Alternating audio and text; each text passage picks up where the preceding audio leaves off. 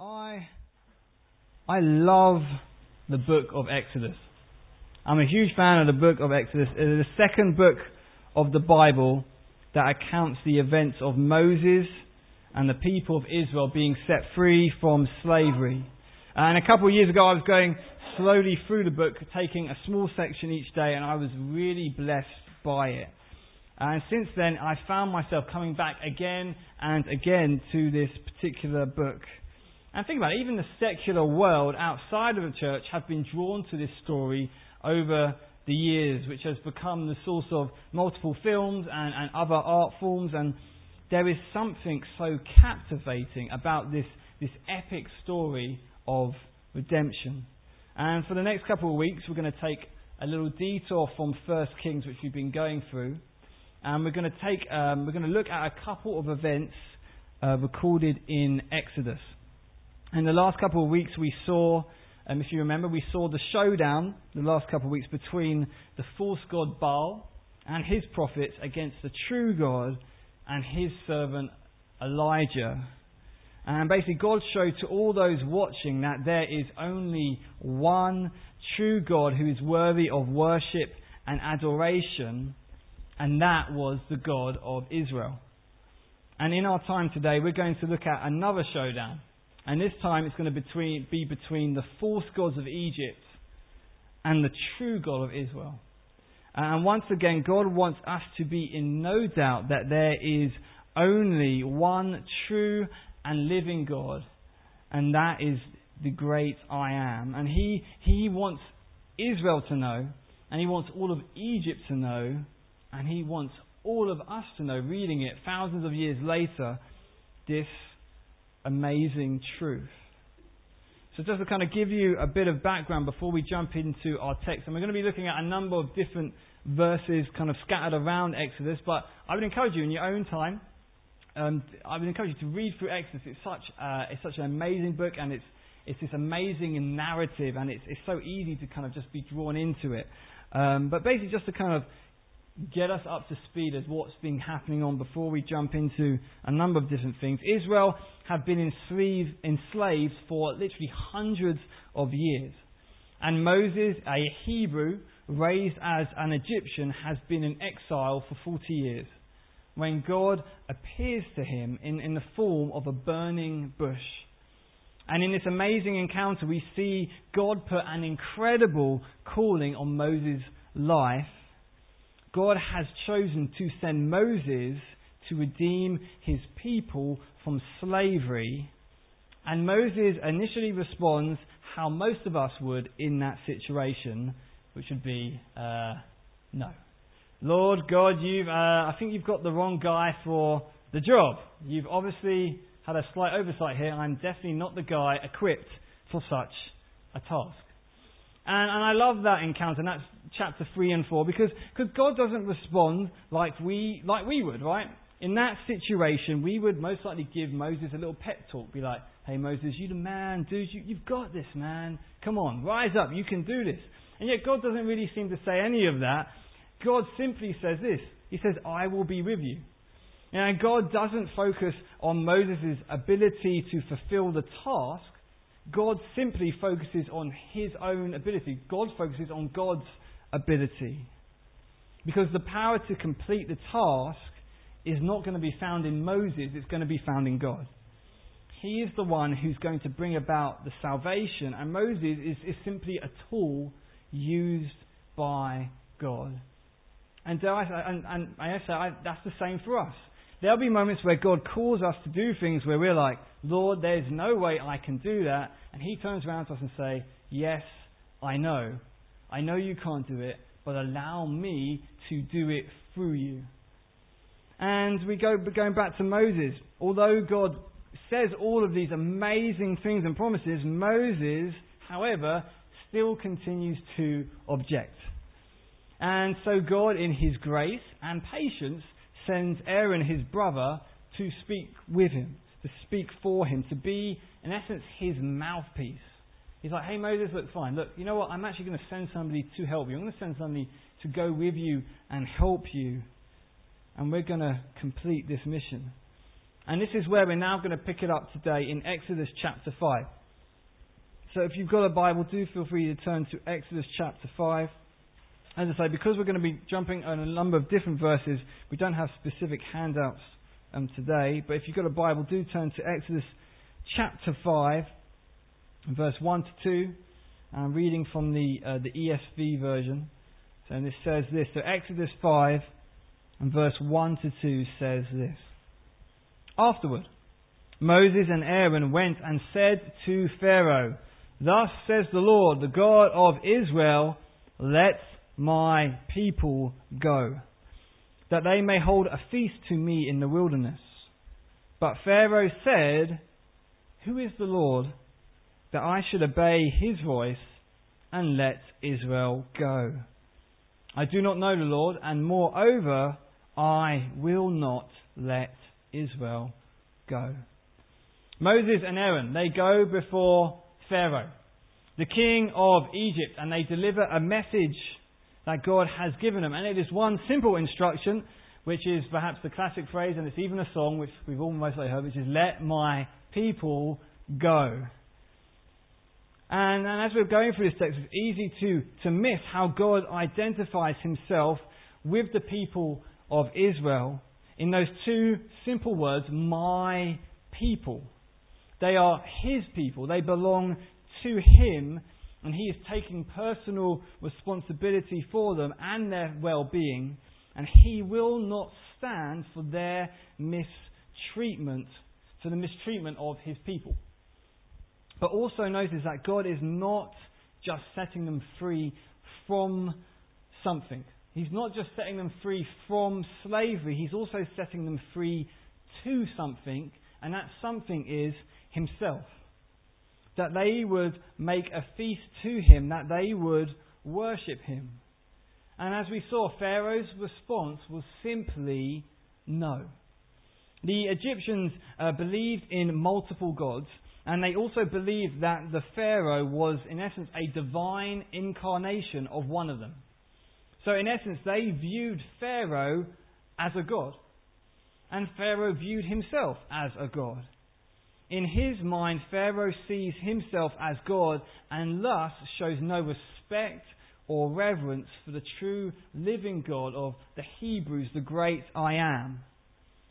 Pharaoh refuses to acknowledge him. He refuses to obey him. And this refusal to acknowledge and obey God is really the heart of all sin. Every sin that we commit ultimately comes down to us trying to take the place of God. A pastor and kind of theologian, a guy called John Stott, explains it this way in his book, The Cross of Christ, where he says this: "The essence of sin is we human beings substituting ourselves for God." Essentially, sin is when we make ourselves God. And we're all guilty of this. And yes, sure thing, we may not actually go around maybe like Pharaoh making people bow to us, or we may not sit on a throne like Pharaoh, but we've all believed the lie. The same lie told to Adam and Eve in the garden way back right at the beginning of the Bible. That lie that we could be God. Paul describes it this way in Romans, where he says this in Romans 1 in verse 19 to 25. He says this: "For what can be known about God is plain to them, because God has shown it to them.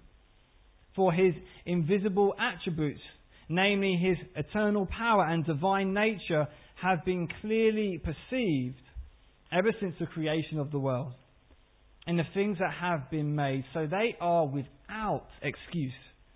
For although they knew God, they did not honour him as God or give thanks to him. But they became futile in their thinking, and their foolish hearts were darkened. Claiming to be wise, they became fools, and they exchanged the glory of the immortal God for images resembling mortal man and birds and animals and creeping things. Therefore God gave them up in the lusts of their hearts to impurity, to the dishonouring of their bodies among themselves, because they exchanged the truth about God for a lie, and worshipped and served the creature rather than Creator, who is blessed forever. Amen. You see, we exchange the truth for a lie. We replace Creator God with created beings. Instead of worshipping the Creator God, we've worshipped His creation. And that can take its form in many different ways. It can be money, it can be power, it can be sex, it can be a host of different things where we take that which God has created, and instead of worshipping God and thanking God, we actually take that which is created and put it in the place where only He should be. But that's kind of our predicament. That's where we were. But by the grace of God, He's not content to leave us there. God raises up a Redeemer from among Israel to demonstrate to Israel and to Egypt and to the world there is only one true God. Moses, as we'll read here, is a foreshadow of another Israelite who would come. Another Israelite, another Jew who would be raised up to become a Redeemer, and his name would be Jesus. He would be our greater Moses who would bring us redemption from our sin. The rest of that John Stott quote says this, and this is our hope. While, as the first part we read, the essence of sin is we human beings substituting ourselves for God. But then he says this, while the essence of salvation is God substituting Himself for us. You see, in our sin, we put ourselves where only God deserves to be. But God, in His grace, puts Himself where we deserve to be, and that was namely the cross. We deserve to be on that cross for all of our guilt and all of our shame and all of our sin. But Jesus did a great exchange. He exchanged Himself for us. He put Himself in the place where we should have been. Pharaoh thinks he is God, and he could not be further from the truth. And he refuses to let Israel go, and instead he increases their labour. He essentially makes what was already hardship for them even harder, and the people's hope once again turns to despair. Because all the people can now see is, man, things were bad, but now things are even worse. But the truth is that God hasn't even started yet. And we're about to witness a showdown. It's going to be the true living God against the false gods of Egypt. God is about to show Israel, He's about to show Egypt, and He's about to show the rest of the world that there is only one true God, and that is Him. And once again, He speaks to Moses. Looking at Exodus chapter 6 and verse 2 to 8, to the beginning of the next chapter. So from verse 2 it says this, God spoke to Moses and said to him, I am the Lord.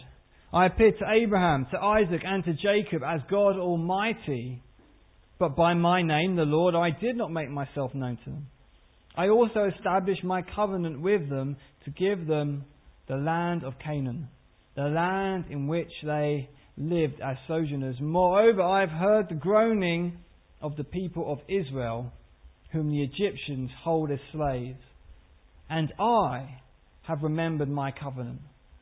Say therefore to the people of Israel, I am the Lord, and I will bring you out from under the burdens of the Egyptians, and I will deliver you from slavery to them, and I will redeem you with an outstretched arm and with great acts of judgment. I will take you to be my people, and I will be your God, and you shall know that I am the Lord your God, who has brought you out from under the burdens of the Egyptians. I will bring you into the land that I swore to give Abraham, to Isaac, and to Jacob. I will give it to you for a possession. I am the Lord. There is a repeated word, or maybe rather a repeated letter throughout this text, and it is the I. God says this to Moses, I am the Lord. I have heard. I have remembered. I will bring. I will deliver. I will redeem. I will take you. I am the Lord your God. It is God, not Moses, who will save Israel from slavery. And once again, notice the reason. God is taking them to be His people. And He will be their God, and they will know that He is the true living God. It's all about relationship with Him. He is setting them free so that they can be His people. He is setting them free from slavery so that they could be in relationship with Him, so He could be their people. And when I often think about the image of slavery, I'm often reminded of a film called 12 Years a Slave, which some of you may have seen, which was released a few years ago. I do warn you, there are kind of spoilers ahead, so if you don't want to know any spoilers, cover your ears now. But anyway, I've warned you. So the film essentially tells the story of Solomon, a free black man who is abducted and sold into slavery, and the film is a stark reminder of the horrific experiences of slavery and the slave trade, and it is tough to watch at times. And in the end, Solomon, this is a spoiler alert, is finally set free from slavery, and the film ends with him being reunited with his family. So not only is Solomon set free from slavery, but he's also restored to relationship with those he was separated from.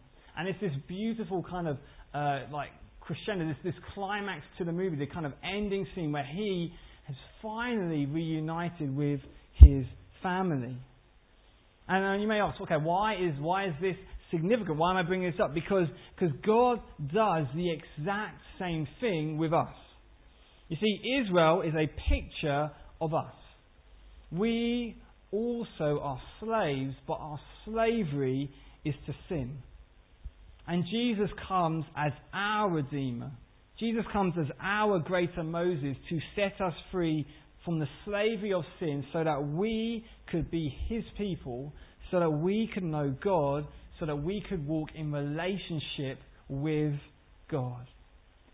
Jesus Himself says this in John's Gospel in chapter 8 verse 34. Jesus says this, "Truly, truly, I say to you, everyone who practices sin is a slave to sin.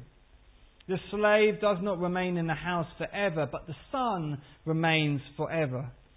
So if the Son sets you free, you will be free indeed."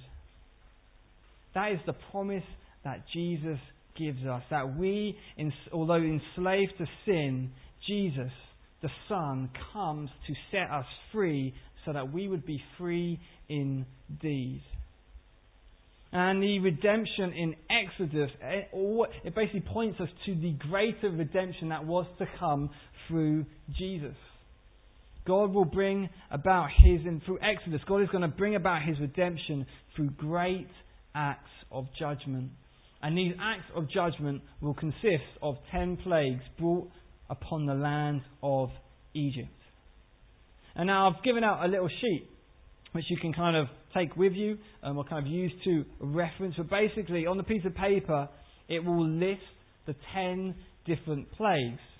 And just kind of quoting from a pastor in the state, he says this: the 10 plagues of Egypt were acts of divine justice by God against the oppressors of His people. They demonstrated the power of the one true God and exposed the gods that the Egyptians worshipped as false. And each plague corresponded to particular Egyptian gods and served to prove both to the Egyptians and the Israelites who the true sovereign ruler was. And basically we're not going to spend too much time going through all of them, but even in your own time, it's kind of what the piece of paper just lists out. It lists out the different plagues, and it kind of lists out the different Egyptian gods that would correspond to, and then it also lists out the kind of description of what happens for each plague. And you can imagine the Egyptians who would worship these different Egyptian gods, and then you see these very specific plagues, and how that kind of corresponded to kind of how the gods that they worship. And it's basically God's way of essentially taking down the gods of Egypt right in front of them. You know, when the Egyptians turned to the Nile, which is their source of life, and to see that God of Israel could turn that water to blood. You know, and it goes on and on. You know, like for frogs, there's an Egyptian god that literally looked like a frog, and the fact that all these frogs then come down, and God's doing this to show, not just to the Israelites, to the Egyptians, the God you are worshipping is wrong. And the different plagues are as follows: water turned to blood, and then a plague of frogs, a plague of gnats, a plague of flies, a plague of the Egyptian livestock becoming diseased and dying, a plague of boils, a plague of hail, a plague of locusts, a plague of darkness, and then the last one, the plague, which is the death of the firstborn. And as I say, each one, essentially each plague expose a particular god that Egypt worshipped as being false. And my question to you is, what false god have you been guilty of worshipping? What in your life has taken the place of God? Because just like the Egyptians, God wants to show that He is greater. And you can begin by asking yourself questions like this: what do you turn to find meaning, to find value, to find joy? Is it God, or is it something else? And what or who absorbs your heart, your imagination, your dreams? Is it God, or is it something else? Who do you look towards to save you? Is it God, or is it something else? Back to our 10 plagues, and the first thing that we see from them is that God demonstrates He has complete control over nature, not Pharaoh. And this is made even clearer by the fact that for some of the plagues, God orchestrates them in such a way that they only affect the Egyptians, and the Israelites and their area in which they dwelt in is left untouched. It's left unaffected. They're in essence, in moments, set apart from the Egyptians. And after each plague, we see this repeated theme of we will see Moses meet with Pharaoh. And yet time and time again, Pharaoh will refuse to let them go. And there are even times when Pharaoh pleads with Moses to end a particular plague. And he even promised to him, he promises that if God ends the plague, I'll let the people go. And then what happens? The plague is ended, God ends the plague, and Pharaoh once again goes back on his word and continues to enslave the people. And all these plagues, they culminate into the final 10th plague, which is the one that we're going to briefly focus on. And God informs Moses of what is about to take place, and He sends him and Aaron to warn Pharaoh of this final plague, the death of the firstborn. It says this, skipping a few chapters ahead to Exodus chapter 11. Exodus chapter 11 and verses 4 to 6. And it reads this, it says this: So Moses said, Thus says the Lord, about midnight I will go out in the midst of Egypt, and every firstborn in the land of Egypt shall die, from the firstborn of Pharaoh who sits on his throne, even to the firstborn of the slave girl who is behind the handmill, and all the firstborn of the cattle. There shall be a great cry throughout all the land of Egypt, such as there has never been or never will be again. But despite the warning, despite all the previous plagues, Pharaoh still refuses to listen. He still refuses to let the people go. And after Moses has finished speaking to Pharaoh and left, God speaks to him once again. It says this in verse 9 of chapter 11. Then the Lord said to Moses, Pharaoh will not listen to you, that my wonders may be multiplied in the land of Egypt. And Moses and Aaron did all these wonders before Pharaoh, and the Lord hardened Pharaoh's heart, and he did not let the people of Israel go out of his land. The Lord hardened Pharaoh's heart. What on earth does that mean? And this is a huge theological minefield, but let me just give you a couple of thoughts on the matter. Because the Bible speaks a lot about the heart. It is considered to be the seat of our emotions, our intellect, our will, our desire. It is not referring to our physical heart, but rather our spiritual heart, the core of who we are. To have a soft heart is to have a heart that is open and obedient to God. It is a heart that loves Him and desires to follow Him. And on the other hand, a hard heart is one that is stubborn, one that is arrogant, a heart that refuses to listen to God. And throughout the 10 plagues, we will read many times that Pharaoh's heart was hardened, but these references aren't always, they're not the same each time. They essentially, you could put it this way, they're divided into kind of 3 categories. The first one is this. You'll see moments, number 1, where Pharaoh's heart was hardened. It doesn't say the instigator of it, it literally just says Pharaoh's heart was hardened. And 2, there'll be times where it says this, that Pharaoh hardened his own heart. And there will be moments, number 3, where you will see, where it will say God hardened Pharaoh's heart. So 3 things. Pharaoh's heart was hardened. Pharaoh hardened his own heart. God hardened Pharaoh's heart. So, what does it mean to harden one's heart? I would argue this. I would say this. I would try to explain it this way. That it is the strengthening, or it's the amplification of a pre-existing conviction. Essentially, it takes a belief that already exists and essentially makes it stronger. And for example, Pharaoh did not begin with a soft heart. From the very beginning, Pharaoh's heart was hard towards God and was hard towards his people. And it is then, over the course of time, through these 3 categories, that his heart becomes even harder. So that's the first thing we need to understand. That when God, in essence, amplifies a conviction that He already has, it isn't putting a different conviction which He could do if He wanted to. God has the ability to change hearts, and that gives us hope.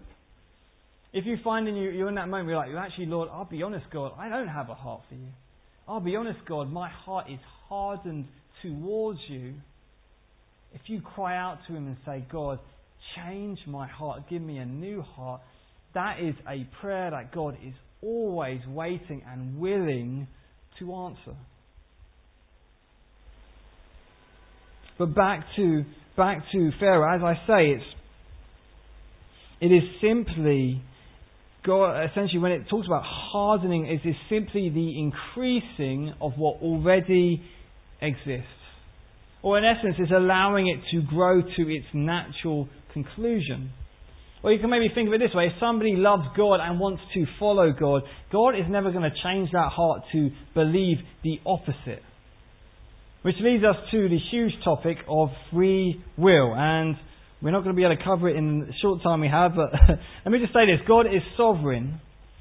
The question we often come is, if God is sovereign, do we truly have a free will? And thus, can we be held responsible? And one pastor would explain it this way. A guy called Paul Tripp, he says it this way. He says, here's how the sovereignty of God works. It's never a tension between the sovereignty of God and the responsibility of people. Never. The Bible doesn't present that tension. Here's what's going on. God accomplishes His unshakable, His unstoppable, sovereign plan through the true validity of people's choices. So, if we ask the question, is it God's sovereignty or my responsibility? And the answer is yes. It's both. We even see this in the verse that we just read concerning Pharaoh, because it says that Pharaoh would not listen. Pharaoh hardened his own heart, and it also says that the Lord hardened his heart. And the Bible preaches both. And how do we explain it? Well, we can't. God is far bigger and greater than us. But what is clear from the Bible, which is this, is that we are 100% responsible for the choices that we make, and yet God is completely in control. And that should, if anything, I think that should encourage us. The fact that even some of the worst things done to us, God can even still use for a purpose. And even some of the worst mistakes that we have ever made, that it cannot stop God from fulfilling His greater purposes. And yes, God doesn't want us to go out and make foolish choices. But rather, He calls us to make wise and loving choices. He wants us to make the right choices. He wants us to obey Him. It pleases Him. But we can also take comfort in the fact that He is fully in control.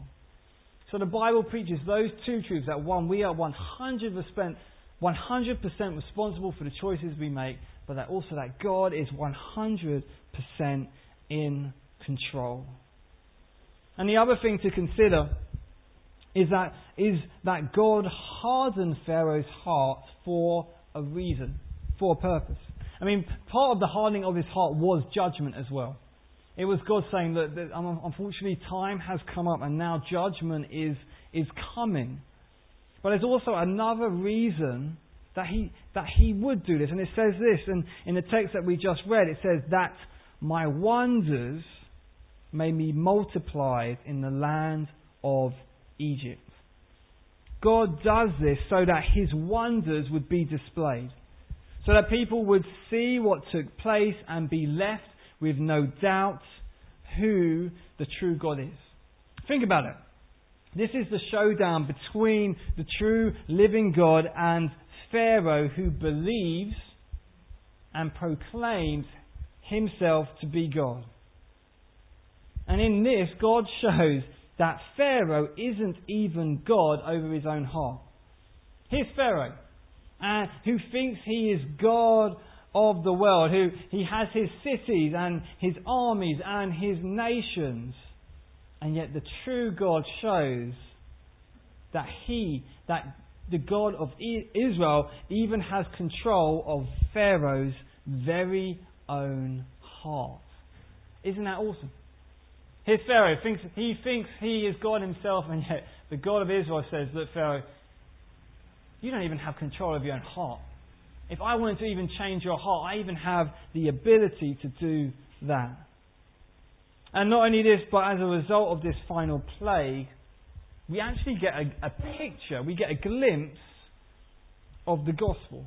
We get a glimpse of the good news. Unlike the other plagues, in order for the Israelites not to be affected and to lose their own children, there was something that they needed to do. And it says this, skipping ahead to Exodus 12 and verse 21. It says this. Then Moses called the elders of Israel and said to them, go and select lambs for yourselves according to your clans, and kill the Passover lamb. Take a bunch of hyssop and dip it in the blood that is in the basin, and touch the lintel and the two doorposts with the blood that is in the basin. None of you shall go out of the door of his house until morning, for the Lord will pass through to strike the Egyptians. And when he sees the blood on the lintel and on the two doorposts, the Lord will pass over the door and will not allow the destroyer to enter your houses to strike you. And you shall observe this rite as a statute for you and for your sons forever. And when you come to the land that the Lord will give you, as he has promised, you shall keep this service. And when your children say to you, what do you mean by this service? You shall say, it is the sacrifice of the Lord's Passover, for he passed over the houses of the people of Israel in Egypt, when he struck the Egyptians but spared our houses. And the people bowed their heads and they worshipped. And then the people of Israel went and did so as the Lord had commanded Moses and Aaron, so they did. God called the people to kill a perfect lamb. and then wipe the blood across the wooden door frames of their homes. And then when God passed through to judge the people, whenever or wherever He would see the blood, He would literally pass over, sparing that house from judgment. And this is a celebration which the Jews still celebrate to this day. But the sad thing is that they don't realise that the Passover was always pointing to a greater Passover to come. You see, Jesus is known by many names, He's known by many titles, and one of those titles is Lamb of God. Jesus is the Lamb of God. Jesus is the Passover Lamb. You see, thousands of years later, Jesus would come, and He would live a perfect life. He would then be killed, and His blood would be placed on wooden beams, but this time they would be wooden beams of a cross, so that whoever would put their faith and trust in Jesus would be saved from the judgment that they deserved. Just like with the Israelites, for the Christian, the judgment of God passes over us. It's as if literally Jesus' blood has been wiped across the door frame of the Christian. And as judgment comes, God sees that blood and He passes over. Jesus is our Passover Lamb who sets us free from slavery, who sets us free from the penalty of sin so that we could be free to worship Him like He always desired. So that we could be His people and so that He could be our God. Scrolling down to verse 29 of Exodus 12, it says this. At midnight the Lord struck down all the firstborn in the land of Egypt, from the firstborn of Pharaoh who sat on his throne to the firstborn of the captive who was in the dungeon, and all the firstborn of the livestock. And Pharaoh rose up in the night, he and his servants and all the Egyptians, and there was a great cry in Egypt, for there was not a house where someone was not dead. And then he summoned Moses and Aaron by night and said, Up, go out from among my people, both you and the people of Israel, and go. Serve the Lord as you have said. Take your flocks and your herds, as you have said, and be gone, and bless me also. Pharaoh, completely crushed, decides to let the people finally go. It all happened just as God said it would. Israel are free to go. They have been set free. All the many years of slavery have finally come to an end. God was faithful. They gather their belongings and they leave Egypt. And now in closing, if we read continue on with the story, we know that once again Pharaoh will change his mind. Once again Pharaoh will then go chasing after the Israelites with his armies. And we see this miraculous event where God uses Moses to part the waters so that the Israelites could walk through. And then as they made it to the other side, and as the Egyptian army comes rushing in, then the waters would then cover up again, completely destroying the army. And one of the reasons that God does that, one of the reasons that God would bring that about, because He wanted the Israelites to see that their enslavement was completely and utterly destroyed. That God had completely redeemed them. And there's that essence, that kind of washing away, the washing away of their captivity, the washing away of their wounds and their slavery. And God does it all in front of their eyes. He essentially said, it's like Israel, look, I want you to know without a doubt that this is me. I have come, I have protected you, I have rescued you, I have lifted you out of this place. I have once and for all redeemed you.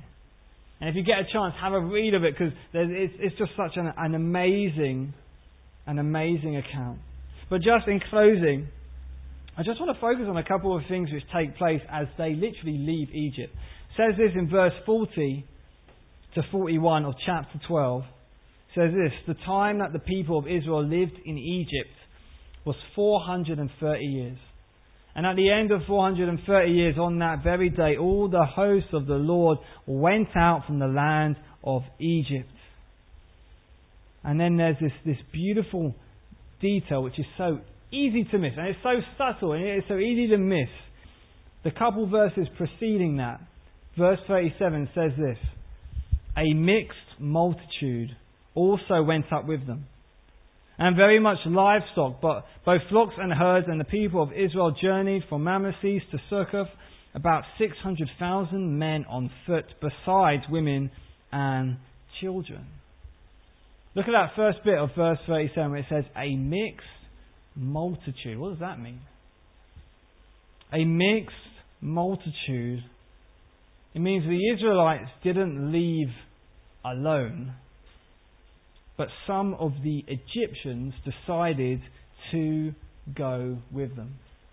It would appear that some of the Egyptians were so convinced by the amazing displays of God that they turned their back on their false gods and their false religion, and they decided to follow the true and living God. Let's look at how radical that is. God used these miracles to show everybody, the Israelites, the Egyptians, the surrounding nations, and us reading it thousands of years later, that He is the only true living God, worthy of our worship and worthy of our praise. As He said Himself in Exodus 9:16, but for this purpose I have raised you up, to show you my power, so that my name may be proclaimed in all the earth. And to this day, these events are still being proclaimed. God's power displayed, but with that power is also an invitation. There is an invitation to join the family of God. There is an invitation to worship the true, the only living God. The only God who is truly able to save, the only God who is truly able to give life. And that is the God that we read of in the Bible. That is the God who would one day become a man, Jesus Christ, and who would die on a cross in our place, so that when we put our faith and trust in Him, when we repent of our sin and put our faith and trust in Him, He would not only forgive us of our wrongdoing, not only would He take the judgment which we deserve and put it on Jesus instead, but then He would also invite us to be a part of His family forever, to be with Him in relationship with God Himself for all eternity, just as He intended. So the question is this: in closing, which God will you choose to follow? And I think that is a question even as Christians we need to ask ourselves. As Christians we need to reflect on our lives and be like, well, actually, I've made this decision to follow Jesus, but how much of my life is He? Am I actually still being kind of being captivated by false gods? Am I still being kind of captivated by creation instead of being captivated by God Himself? And then for those who don't know Jesus, for those who haven't put their faith and trust in Jesus, Jesus is saying, look, all those other false gods will only lead you to despair and fail you, because I am the true living God. Put your faith and trust in me and receive the life that I've always promised. So let us pray together. And let me give you, once again, let's end with that question of, which God will we choose to follow? Will we choose to follow and believe the lie by either making ourselves God or following and putting creation as our God? Or will we follow the true living God, Jesus Christ, who died on a cross because He loved us so much and wants to be in relationship with us forever. Let's pray together. Father, I thank you that you came to set us free from slavery. Lord, help us to realise that sin is slavery. And Paul tells us the reason why we shouldn't go back to sin, because it's slavery. And just like how the Israelites are redeemed from Egypt, why would we want to also go back to Egypt? Why would we want to go back to slavery? So Lord, as Christians, in those moments when we are tempted to think back to our slavery to sin, Lord, may you remind us that that is exactly what it is. It is slavery. And you have set us free. You have redeemed us from that so that we can know you. So that we could experience the abundance of life that you promised and intended us. So that we could walk with you. So that we could know you. So Father, as Christians, help us to remember that. We want to thank you, Lord. And if there's anybody who isn't a Christian here today, then God is inviting you today to put your faith and your trust in Him. And it simply comes by going to Him and praying. And if you want to make a decision today, you can. I'm just going to pray a prayer, and even in your heart right now, just say it in your heart and amen it in your heart, agree with it in your heart. And it's this. And just make it your own, which is this. It's Jesus, I'm sorry, I'm a sinner. Jesus, forgive me, I have done wrong against you. I have exchanged you for false gods. I have gone after other things instead of going after you. So Jesus, I accept your death on the cross for me. I accept you as my Passover lamb. And now, Lord Jesus, please may you set me free from slavery so that I can know you, so that I could worship you. Do this in my life, Jesus. Amen. And Lord, I just want to pray, Father, that you would help us to remember these things, Lord, and help us to live out these things, Lord.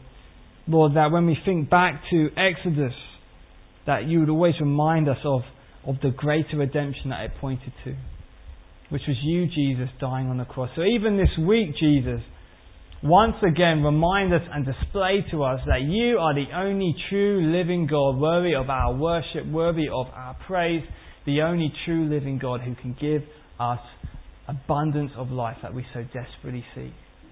So Lord, as we go away from here, bless our conversations. Lord, as we go away from here, help us to remember you, Jesus, and what you did for us, our Passover lamb, Jesus, our greater Moses. In your name we ask all of these things. Amen.